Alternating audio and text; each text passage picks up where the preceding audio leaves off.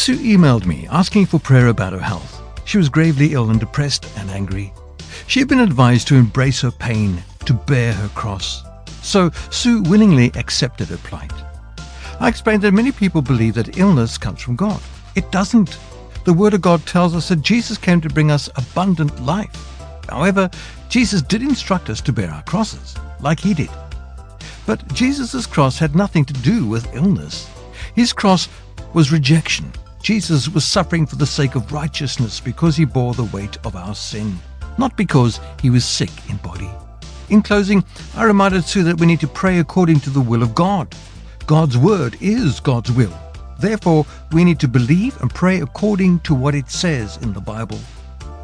God Tracking is praying according to God's will. God's word is God's will.